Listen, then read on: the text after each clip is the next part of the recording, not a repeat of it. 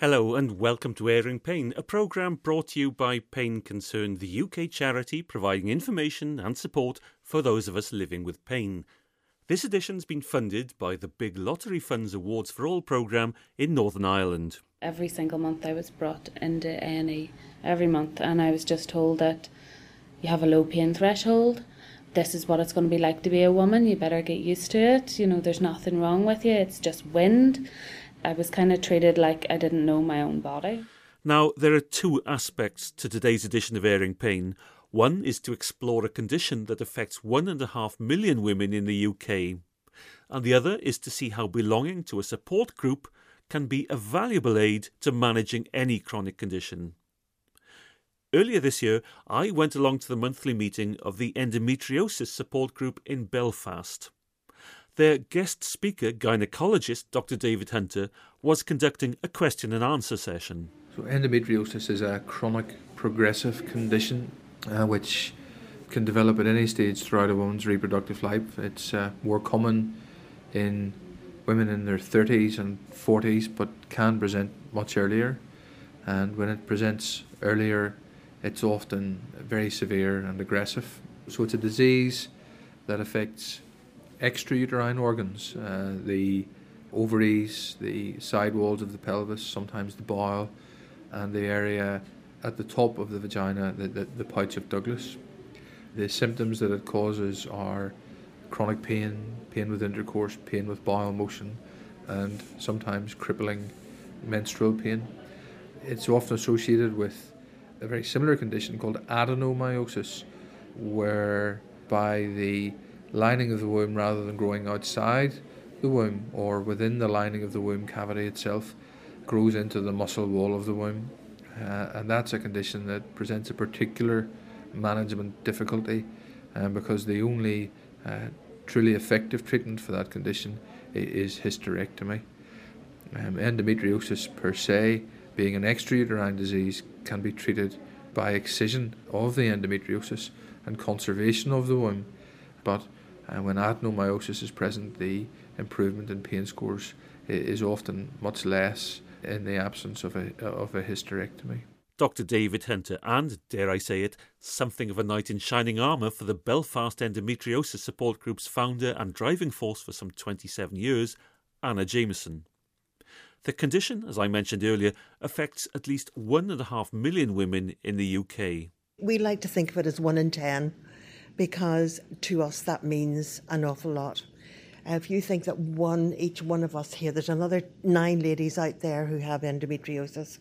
One patient has written, I feel like I am being hollowed out by a Brillo pad. I don't know if anybody else has had that experience, but I know I felt as if somebody was running a grater over my insides. 1.5 million, 1 in 10 of us suffer with endo, and the same number of ladies suffer with diabetes. And yet look how widely diabetes is known about.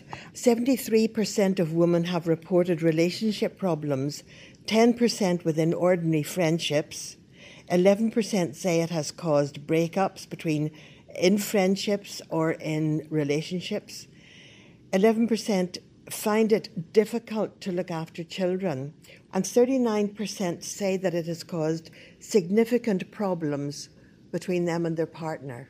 And that, again, is very sad. But in this little group, I don't think we allow that to linger, do we, girls? We don't.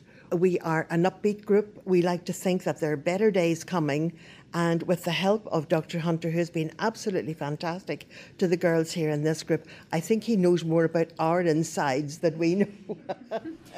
Just tell me in simple terms, so I can understand this. The tissue from the womb actually spreads outside the womb, is that right? Yes, there are a number of theories about how endometriosis develops, and the oldest of those theories is called Sampson's theory.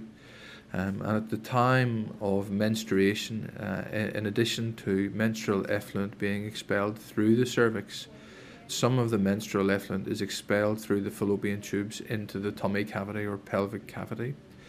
In a number of women, that tissue retains the ability to survive, implant into the tissue that lines the tummy cavity, and then become viable. It then responds to the hormones that the ovaries produce on a cyclical basis, and obviously each month bleeds, causes inflammation, and may cause adhesions or scarring, which tends to make things stick together. Can it spread beyond the abdomen? Yes, and one of our patients this evening had disease very close to a lung. It can also be found in abdominal wounds or within pulmonary tissue. And that is not in keeping with Sampson's theory of development of endometriosis, which is one of the reasons why other theories have been postulated. I'm Linda Harrison, and I've suffered with endometriosis for about 8 years now. Mine caused extremely severe pain with vomiting, with sneezing, with coughing, with hiccuping.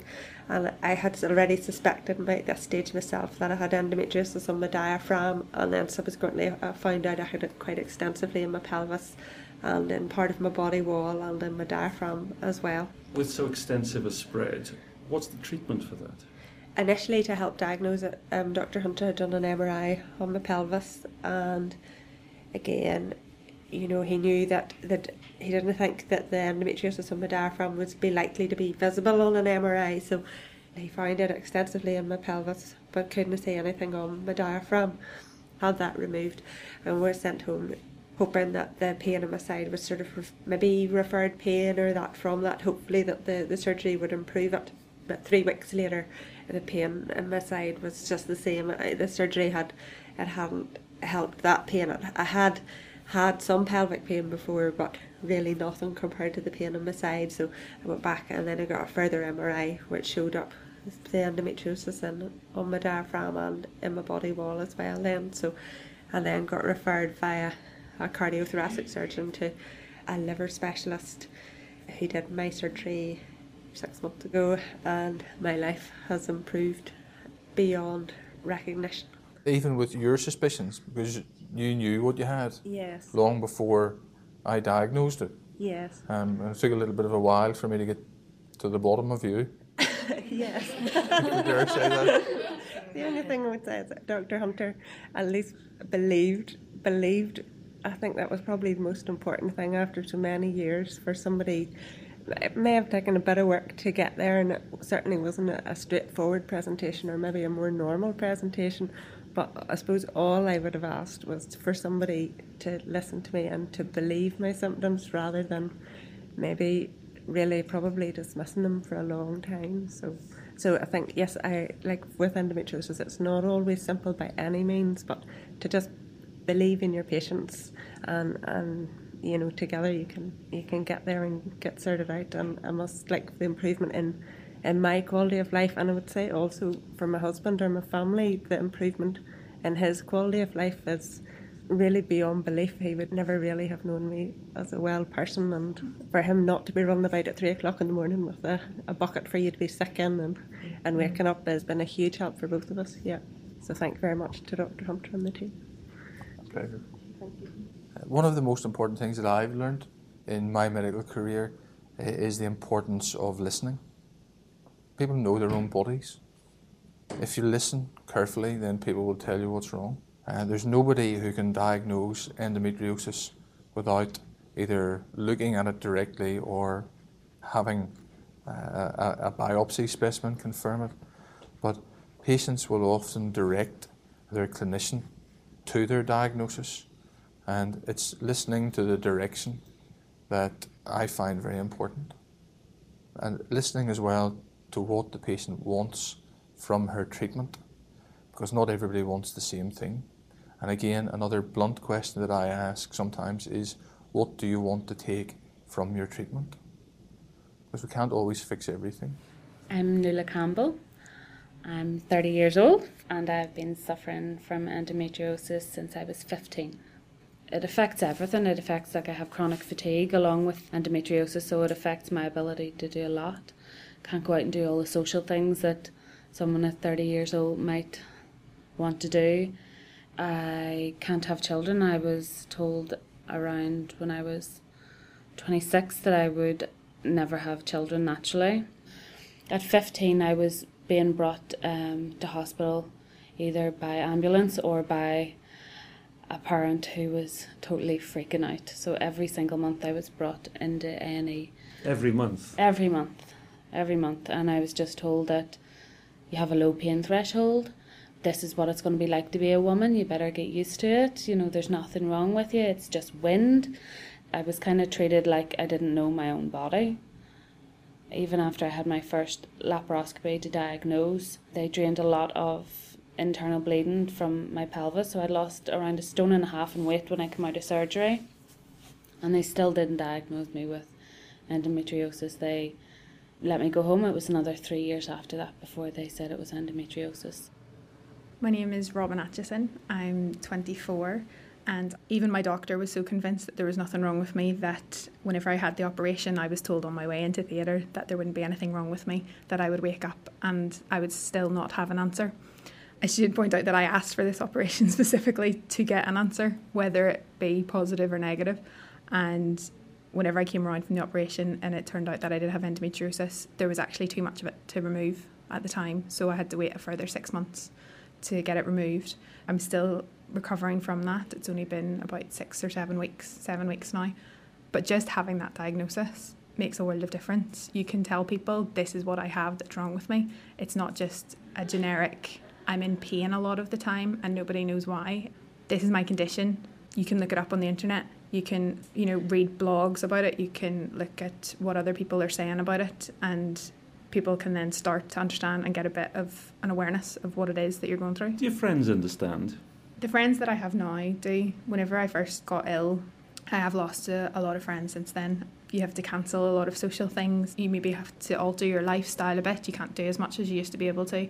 And some friends can't really see that whenever you look the same on the outside, that there's something different that's happened to you that you're struggling with, maybe behind closed doors, behind the smile that you wear every day. For a condition like endometriosis, a gynae condition, it's not always the easiest thing to talk about, and some people don't like talking about it. My best friend is a boy. It's been interesting educating him about it, but he's actually been one of the most supportive of my friends, and he really tries to understand where I'm coming from, and he would be the one that would help me out the most. He would notice when I'm having a bad day and would help me carry things or would walk me to my car and things like that. So I think that the friends that I have now are probably the truest friends I've ever had, because they're the ones that know me, pain and all, and accept me for that. Is diagnosis a problem? A diagnosis is very problematic, and there is a delay in diagnosis of 10 years on average between the onset of symptoms and diagnosis within the UK.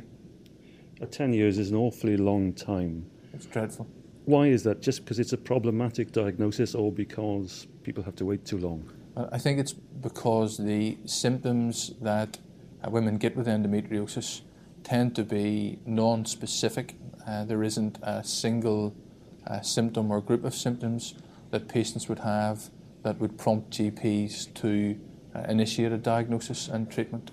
Fortunately, that is changing, and GPs are becoming more aware. I spoke with a group of GPs just this evening, and one of their primary concerns was when they should refer patients with chronic pain. So I think GPs are becoming more aware of the diagnosis. So how could it be misdiagnosed then? What other things could it be?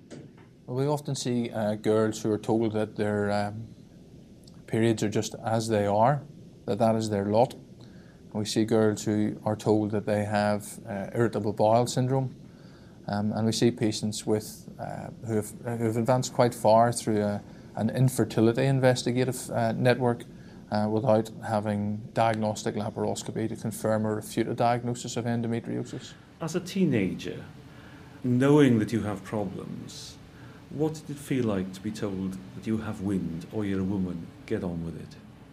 Frustrating. Kind of lose the will a bit. You're kind of like, well, if that's right and this really is what it's like to be a woman, I don't want to be a woman anymore. I don't want, this is me until I hit menopause at whatever age. It's so disheartening to think that you're just going to be left like that for the rest of your life, and you just have to deal with it. So it's quite scary. It would depress you quite quickly if you didn't have the right people around you. When did you start to have the right people around you? I suppose I did a lot of online research myself, and I only discovered this endometriosis group maybe 4 months ago. So I was never told about it by any GPs or any gynaecologists, nothing. So I was part of endometriosis groups online and got to read a lot of stories from other women who were going through the same thing. So I got a lot of reassurance from that, you know, because when you're sitting in pain all the time, you have thoughts and you think you're going mad. Like I used to think, I wish I could give this pain to someone else for a day to see if it really is this bad, or do I have a low pain threshold, you know, and then you hear that all these women are thinking the same thing. You say you've only been coming to this endometriosis group in Belfast for 4 months. Yes. How important is a group, a physical group, rather than meeting online? So important. I really, really enjoy coming here. It's like I look forward to it every month. It gets frustrating sometimes in life, and sometimes you just need somebody to go, yeah, I'm feeling the same way, and you're like, oh great, I'm not alone. And even just coming and being surrounded by so many women who try to remain positive about the disease and do their best to kind of stay on top, it has such a lovely impact in your life and your ability to cope. My name's Louise, and I'm new to this Endopals group. I just went last week, having read an article on endometriosis, and I got in touch with Endo UK or Endometriosis UK, and saw that there was a support group nearby. So that really, I'm very new to. I've been living alone with this for a very long time, so this is quite new to me. Tell me how endometriosis affects you. It basically is like somebody stretching my whole bowel area, actually, as well as even below that, but as far up as my bowel area, like a huge elastic band, to the point where it's almost ready to break, and then basically searing a hot poker over it. In fact, I fantasize at the time of going down to the kitchen, getting a knife and literally just cutting a big square in my tummy and just lifting out this block of a problem, because it is just so excruciating, and I know the pain is so strong that I wouldn't actually feel it if I did that, because of the pain of the endometriosis. And how long have you had it?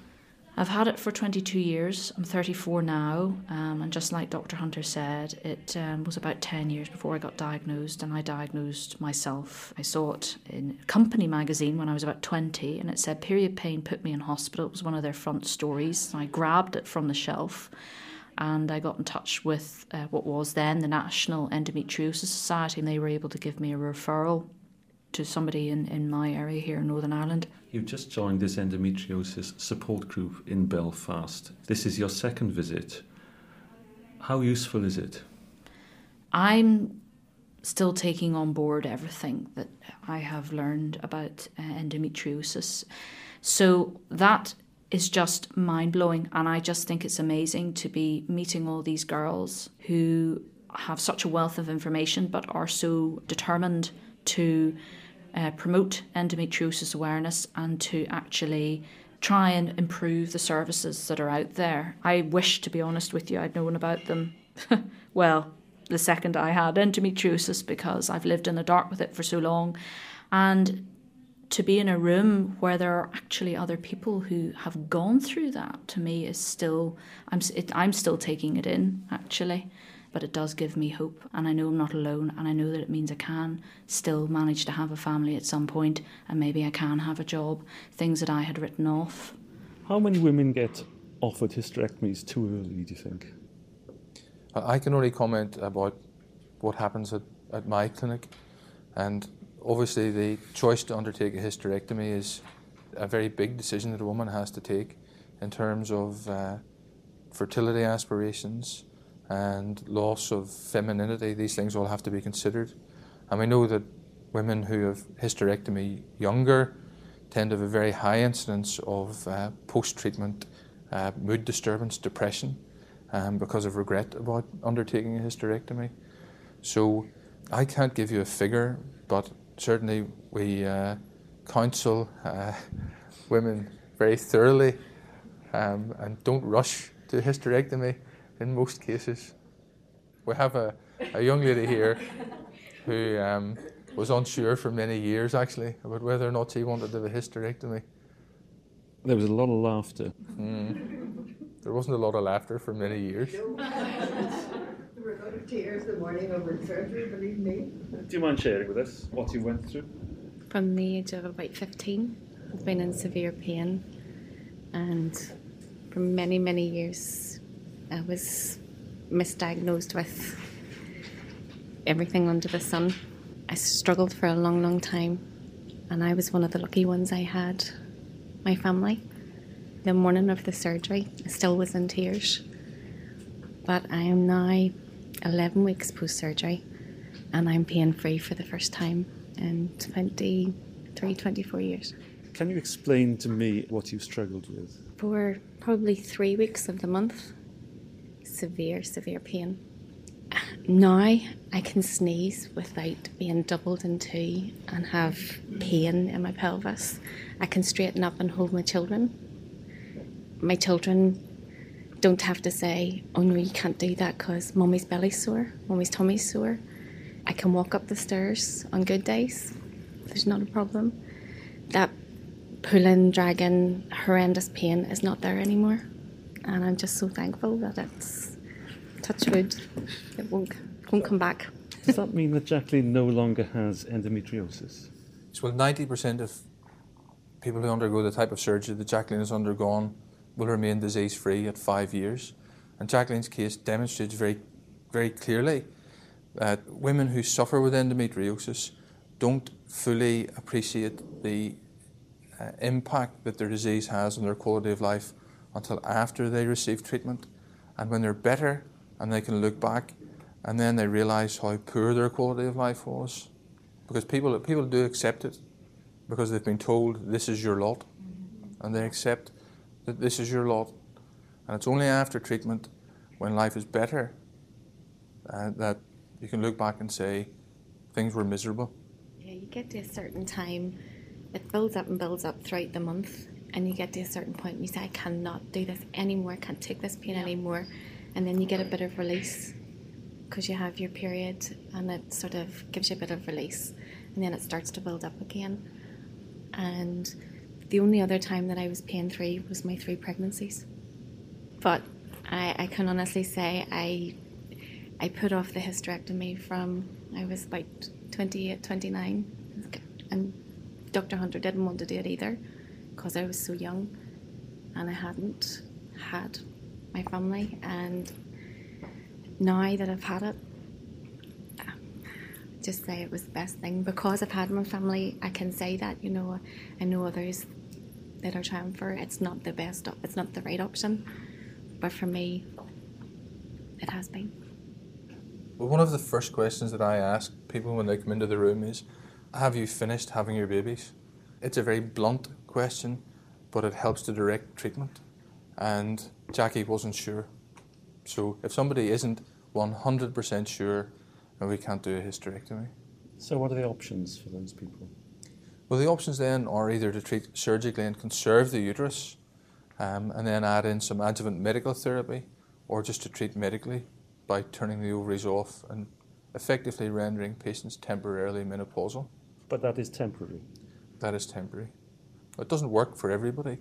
And when treatment's discontinued, about 3/4 of patients will have a flare-up of their symptoms. I set this group up over 27 years ago because when I had endometriosis and facing a hysterectomy, like Jackie, I kept putting the hysterectomy off all the time. Every time I was told in that room over there that I had to have a hysterectomy, I would come out and say to the nurse, I'm not going to have a hysterectomy. I'm not. So I set the group up because I was actively looking for somebody in the same situation. I just needed to talk to somebody, and that is why this group was set up, just so that we could talk to one another. And anyway, I set the group up, and one by one we all came, and it was called the Hysterectomy Support Group in those days. And then one after the other girl coming in was having her hysterectomy because of endometriosis. And she was in the same situation as I was, saying, no, I'm not ready for a hysterectomy, and please let me make you understand tonight that unless you are, you never have it, right? Anyway, we had to find a way around supporting each other and supporting the girls who came in. And I'm just looking tonight at Jackie, and I can tell you the night that Jackie walked through the door there, another lady and myself, we had to go down to the door and help her in to a seat. And we were using the kitchen in those days. Do you remember that? And Jackie could hardly walk. Now look at her. And I am a firm believer in the fact that if you can find somebody else to talk to, that is really one of the best things that you can do. We are here because we have been helped. Corinne and Lauren and Tracy's been here since she was 19. And I'll not tell everybody how old you are now, I know you will. But Tracy came here whenever she was a 19-year-old, having been told then that she would have to have a hysterectomy. And Tracy, with David's help, was able to get through life because Tracy was really very, very bad. And we shared the same GP. We have our meetings on a Thursday night, and I had to see him on a Friday for a blood test. And I walked into him and I said, before I get this blood test, I want to tell you that there's a wee girl comes to our group, and her name's Tracy, and she really needs to see somebody else. And when Tracy went for a letter for a second opinion, she got it, and she was able to go to Middlesbrough. And when she came back a couple of weeks later, I went to visit her, and she said, oh, I met this lovely young doctor, and he's from Belfast. And that was David. And David then, when he came over here and got his consultancy post, and even before that, was always very willing indeed to come along and support us as we supported each other. How important is it for you to meet patients like this in this informal gathering? I love coming along here. And not just for the tea and cakes? Not just for the tea and cakes. I think it's great to get the feedback that we get from a group like this, because with patients here, some of the girls here haven't done so well as others, some of them continue to suffer, and it's good to have that feedback as well as the positive stories. And it's heartening for me to see the fruits of my labour, because it's great to know that we make a difference. My thanks to David Hunter and the ladies of the Belfast Endometriosis Group for letting me sit in on their meeting. If you'd like to find a support group in your area, then check out the Endometriosis UK website, and that's at endometriosis-uk.org. My usual words of caution are that whilst we believe the information and opinions on airing pain are accurate and sound based on the best judgments available, you should always consult your health professional on any matter relating to your health and well-being. He or she is the only person who knows you and your circumstances, and therefore the appropriate action to take on your behalf. Don't forget that you can still download all the previous editions of Airing Pain or obtain CD copies direct from Pain Concern.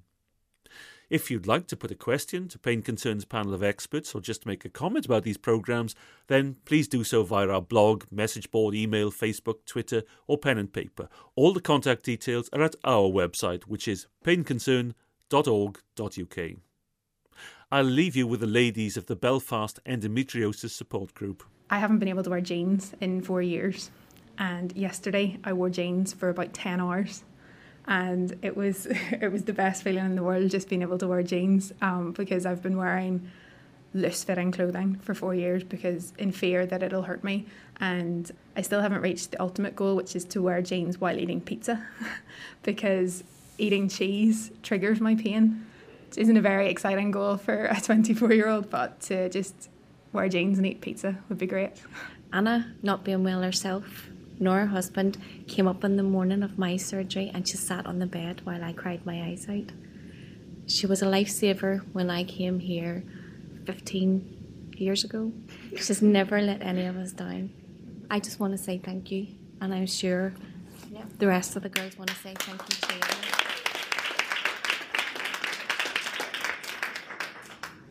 Don't allow them to do that.